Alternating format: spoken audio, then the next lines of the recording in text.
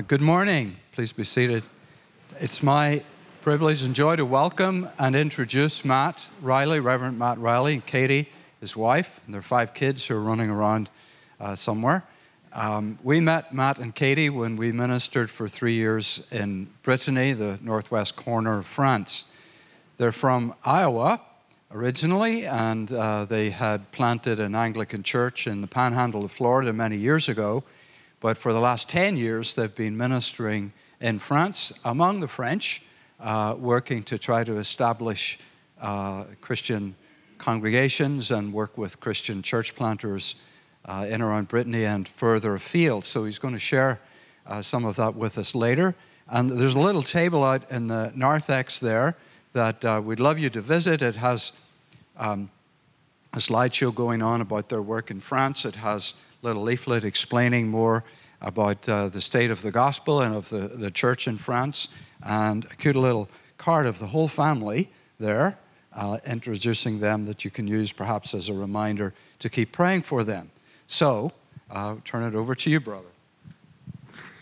Thank you, Robin. I think the second sermon has always got to be the most difficult because like, who was here last time? You feel kind of obligated to add new stuff in. So the material will remain the same. The jokes will be different. So if you were here, or if you wanted the second dose of this, then I was sure there's a few different jokes, but the content will stay the same for the most part. I guess I have to explain. To be honest, like I did in the first service, this is the only sermon I've been preaching for like the last 6 weeks. I don't know if it makes it good or not. It just, but it doesn't correspond with the gospel reading that we read. So I'm going to read to you just 2 verses out of Matthew chapter 11, verses 28 to 30. And I want to deal with an issue that's really been on my heart.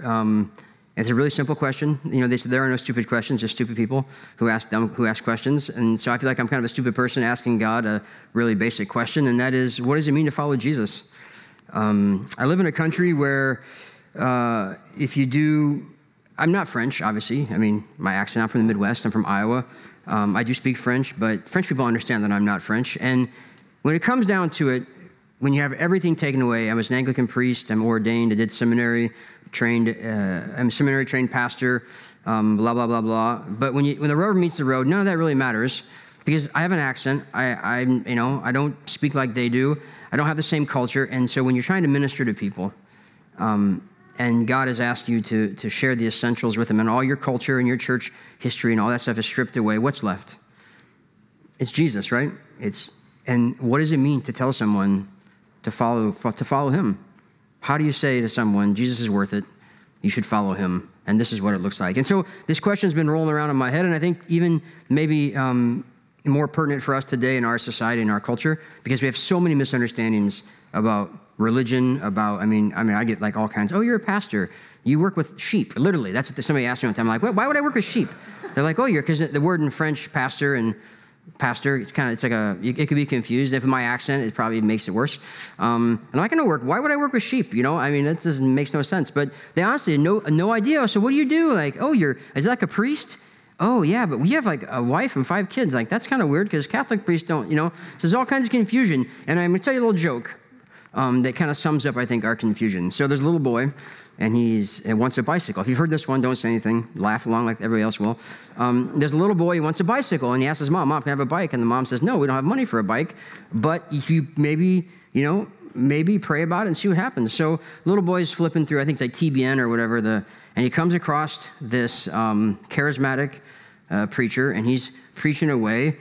So that night, as the mom's passing by his bedroom, he's saying a little prayer, and he's like, Jesus, in the name of Jesus, I declare my need for that bicycle. The next morning, he wakes up, no bicycle. He's kind of disappointed.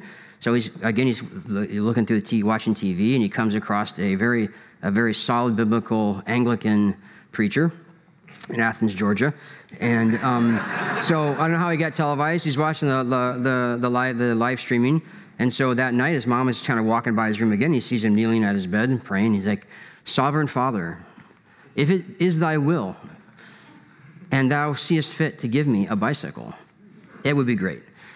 So next morning, no bicycle. So now he flips over to the Catholic channel, and he's watching the priest kind of going through his thing, and his mom, it's around Christmas time, and he walks by, and he realizes like the nativity scene in the home, like the Virgin Mary's missing. So that's kind of weird. She's looking all over for it, can't find it. She's like, well, I'll go talk to him about it. Maybe something happened to it. So she walks into his room and hears him praying. He says, dear Jesus, if you ever want to see your mother again. So it's a funny joke, right? But it's actually not that funny because it's kind of true.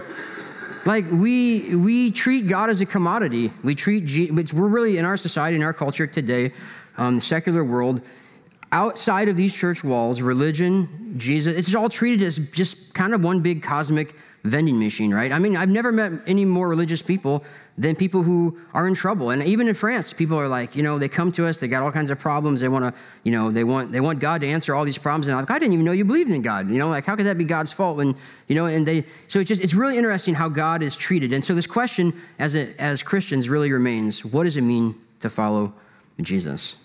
In a world that is so confused, who likes to hold God hostage, likes to hold his mother hostage, to get the things they want, to make their life better, what does it mean to follow Jesus? So today I want to read to you Matthew chapter 11, an excerpt of Matthew chapter 11, but verses 28 to 30. Jesus says, come to me, all who labor and are heavy laden, and I will give you rest. Take my yoke upon you and learn from me, for I am gentle and lowly in heart, and you will find rest for your souls. For my yoke is easy and my burden is light. I think why this verse is important, jokes aside, why this is important is, yes, there's a lot of confusion about God. There's a lot of confusion about all kinds of things. But the one thing that we're not confused about is the fact that we are a society, we are a culture in the West that is overwhelmed, tired, kind of crabby, and literally, it seems like we're going off the rails. We've lost our way. But we've got shootings, we've got traumas and dramas, just left and right. And the one thing that we hear constantly from our friends is, I'm so tired. One of my a lady who actually comes to a Bible study, posted she posted a picture of her on the beach. Because Brittany, if you don't know geography, we have water everywhere.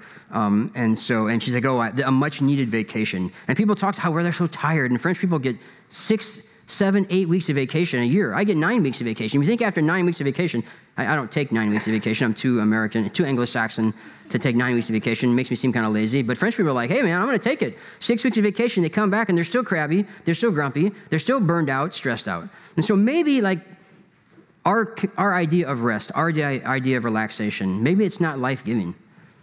And yet in this passage, Jesus says, come to me, I will give you rest. Take my yoke upon you. And I think in this idea, this invitation of Jesus to come, and that's in Matthew, when Jesus says invite, it's a gospel invitation, right? When Jesus says come to me, that's basically saying like, we need, that's evangelism. You need to sign on the dotted line, you need to attach yourself to me. But it's interesting, he says, basically, true rest can only be found in taking on my yoke. And so what I want to do today is I want to really look at what does it mean to follow Jesus? What does it mean to take on the yoke of Jesus? And I think there's 4 basic truths that we can learn about following Christ through exploring together this image of a yoke. Does anybody here know what a yoke is? I asked at the last service. There were a lot more people last service. All right, we got a few. Okay, so a yoke. First, we need to explain this. A yoke is not what comes out of an egg, although it is, but a yoke is literally a large piece of wood, about this big, or however big the animals are, and it's curved like this. It looks like that. And it's attached to a wagon or a plow or something like that. And you put animals in there, right? And so what it does is you have all the weight of the wagon or whatever instrument they're trying to pull, and all that weight then gets equally distributed through this apparatus called a yoke, and allows the animals it sits on their shoulders, and then they're hooked into it with either a piece of metal or a long, like wooden bowed piece of wood or a strap. But literally, it sits on their back, distributes the weight, and allows them to work.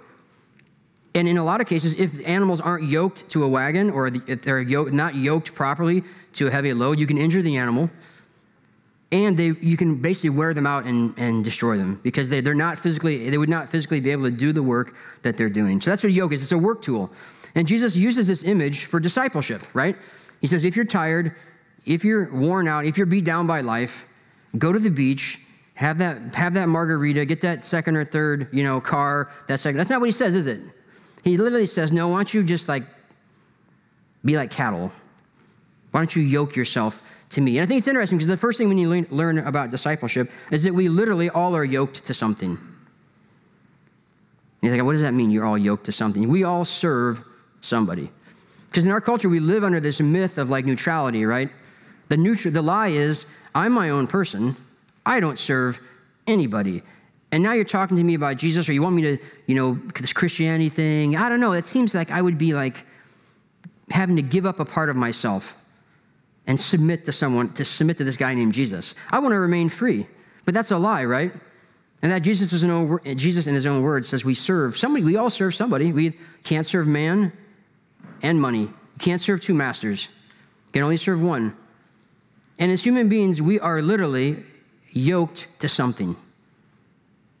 It could be our jobs, it could be our money, it could be our family, it could be the church, it could be our kids, it could be our search for meaning, it could be our bodies. I don't know. What is it that drives you, that you get up in the morning and that gets you going, that you want so bad that just it defines you, and you're willing and ready to sacrifice and pull under that load to make it happen. It could be pleasure. It could be drugs. It could be alcohol. Who knows? I don't know. But we have to understand that we all are yoked to something. That we live under this myth of that we're free, that following Jesus or taking on, that's just a bunch of rules and regulations that would somehow stop me from having the freedom that I want. Jesus says, no, if you want to be my disciple, if you want to find rest, if you want to follow me, first of all, you need to take my yoke on you because you're yoked to something already. I don't know if there's in the other age group, there's not a lot of small kids in here, but I'm going to use that illustration.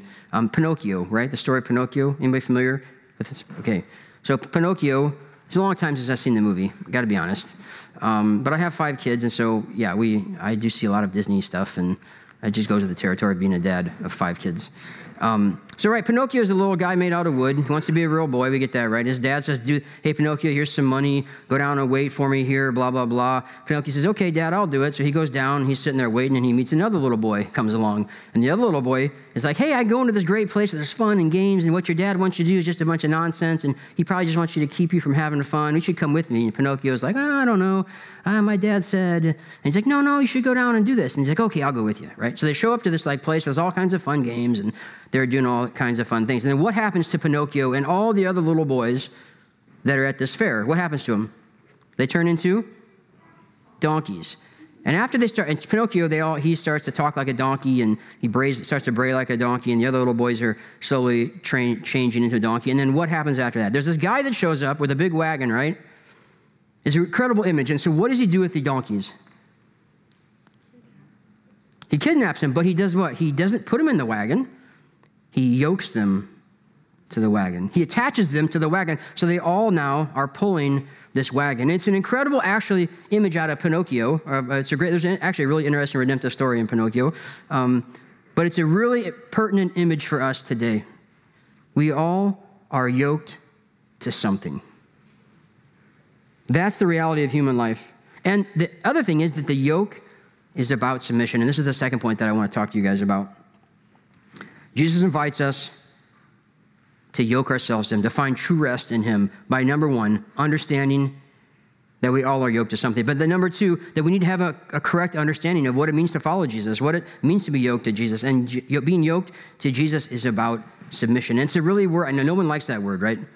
I mean, I can do like the test runs on it, and people are like, oh, submission, that's like a horrible word.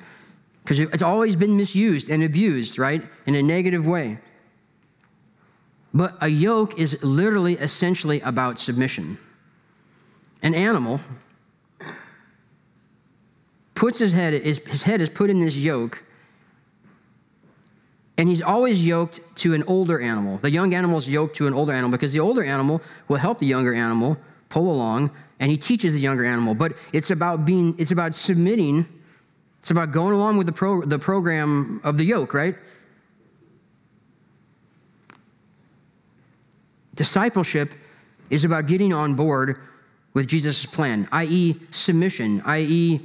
our life is not our own. You don't get to do Jesus on Sundays, right? We like to do that. I'm not from the South, but in the Midwest we have our own little culture, our own little church culture. It's a little more it's Lutheran, it's there, potlucks. You guys know how that is. But you don't get to play Jesus disciple on Sunday, and then do what you want to the rest of the week, and then come back and be like, wow, it's so great to be a disciple of Jesus. Because that's not the picture of discipleship that Jesus is laying out for us, is it? Jesus is laying out this very uncomfortable and radical picture of being yoked to him, which means being submitted to his plan, to his program. The Bible over and over again tells us our life is not our own. When we're bought by Christ, right? We don't live for ourselves anymore, but we live for Christ. It's interesting, Jesus, I imagine if he was around he was preaching here today, the temptation I'm sure would be to I kind of pick on the health, wealth, and prosperity gospel because it's not really the gospel, but it's your best life now. Come, we want to help you. We want to get self-actualization. I want you to be your best self. And that's not what Jesus says, is it? He says, actually, I don't want you to be your best self because your best self is a bunch of crap. I want you to be yoked up to me. I want you to find meaning and value in me. I want you to submit to me because I can give you your best life. I can give you what you were really meant to be. The yoke is about, we're all yoked to something. The yoke teaches us that discipleship is about submission and learning from Jesus. The third thing, the yoke is about grace. Because up to just now, it's been a pretty negative thing. Like, we're bad people and I don't do things right. But Jesus is what he's saying. My yoke is easy. My burden is light. Jesus offers us rest. So in a world where we're beat up, we're run down, we're tired.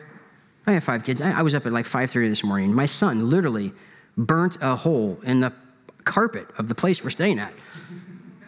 Because he drugged the iron. My 2-year-old climbed onto the table, drugged the iron down, plugged it in, and burnt 2 holes in the carpet. And he came out to me, he's like, Dad, hot. I'm like, yeah, he almost burnt the house down. I mean, that's the life. That's the day-to-day life with people. It's not easy. It's tough. It's difficult. And the yoke that we're pulling, if we're pulling under our own strength, if we're trying to go in our own direction, if we're not submitted to Jesus, it's tiring and it's fatiguing. Because we don't find rest, do we? It seems to be just an endless rat race of searching for meaning. And yet Jesus says, my yoke is also, it's about grace. Because he has done everything for us. He invites us to submit ourselves to him so that we can pull along for something valuable and meaningful. And he gives us every tool that we need to succeed. The cross, right? He cleanses us from our sins. He puts us back in right relationship with God. He fills us with his Holy Spirit so that we can have all that we need to do the work that he's called us to do.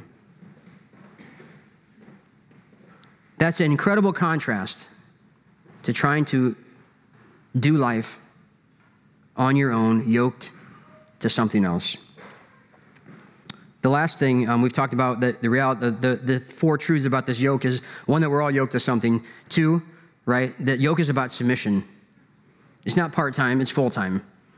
Number 3, the yoke is about grace. Christ has done this for us. He gives us everything that we need, and it's actually grace. And the last thing is that in all this, the yoke is about work. It's a work tool. Literally, it's 2 animals plowing, moving something. They're sweaty, they're stinky, but it's about work. And if I could be so bold as to say, I think there's a lot of us as Christians who aren't living and fulfilled Christian lives because we're not working. You can be a lazy Christian, right? We know that. You can be a lazy person. You can be a lazy disciple.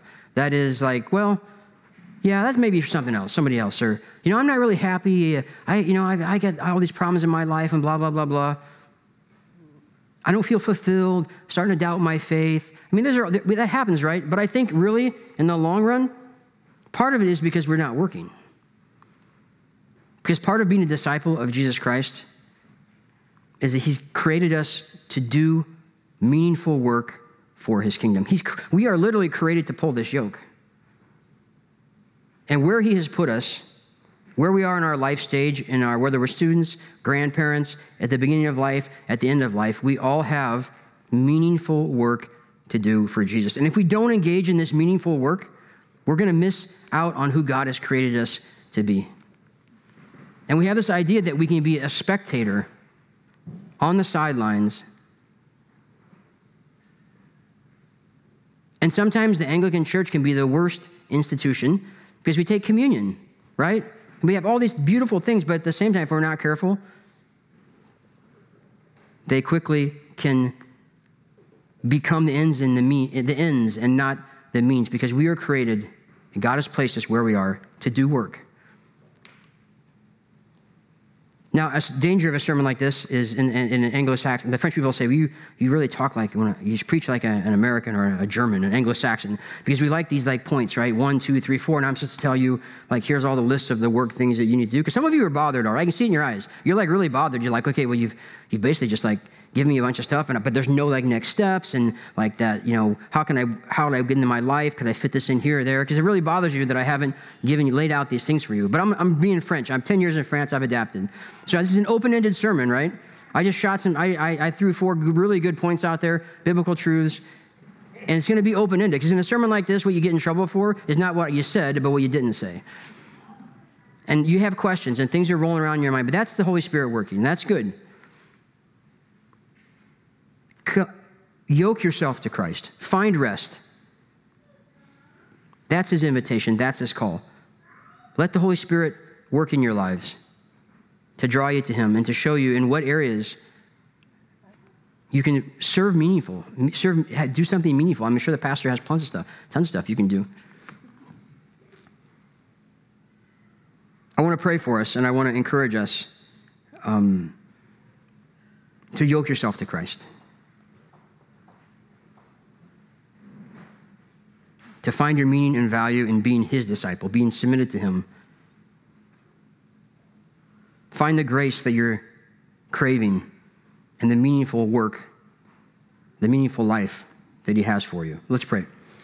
Father, we just pray, Lord, have mercy, Christ, have mercy. Father, we're not worthy to be your disciples, but you've called us.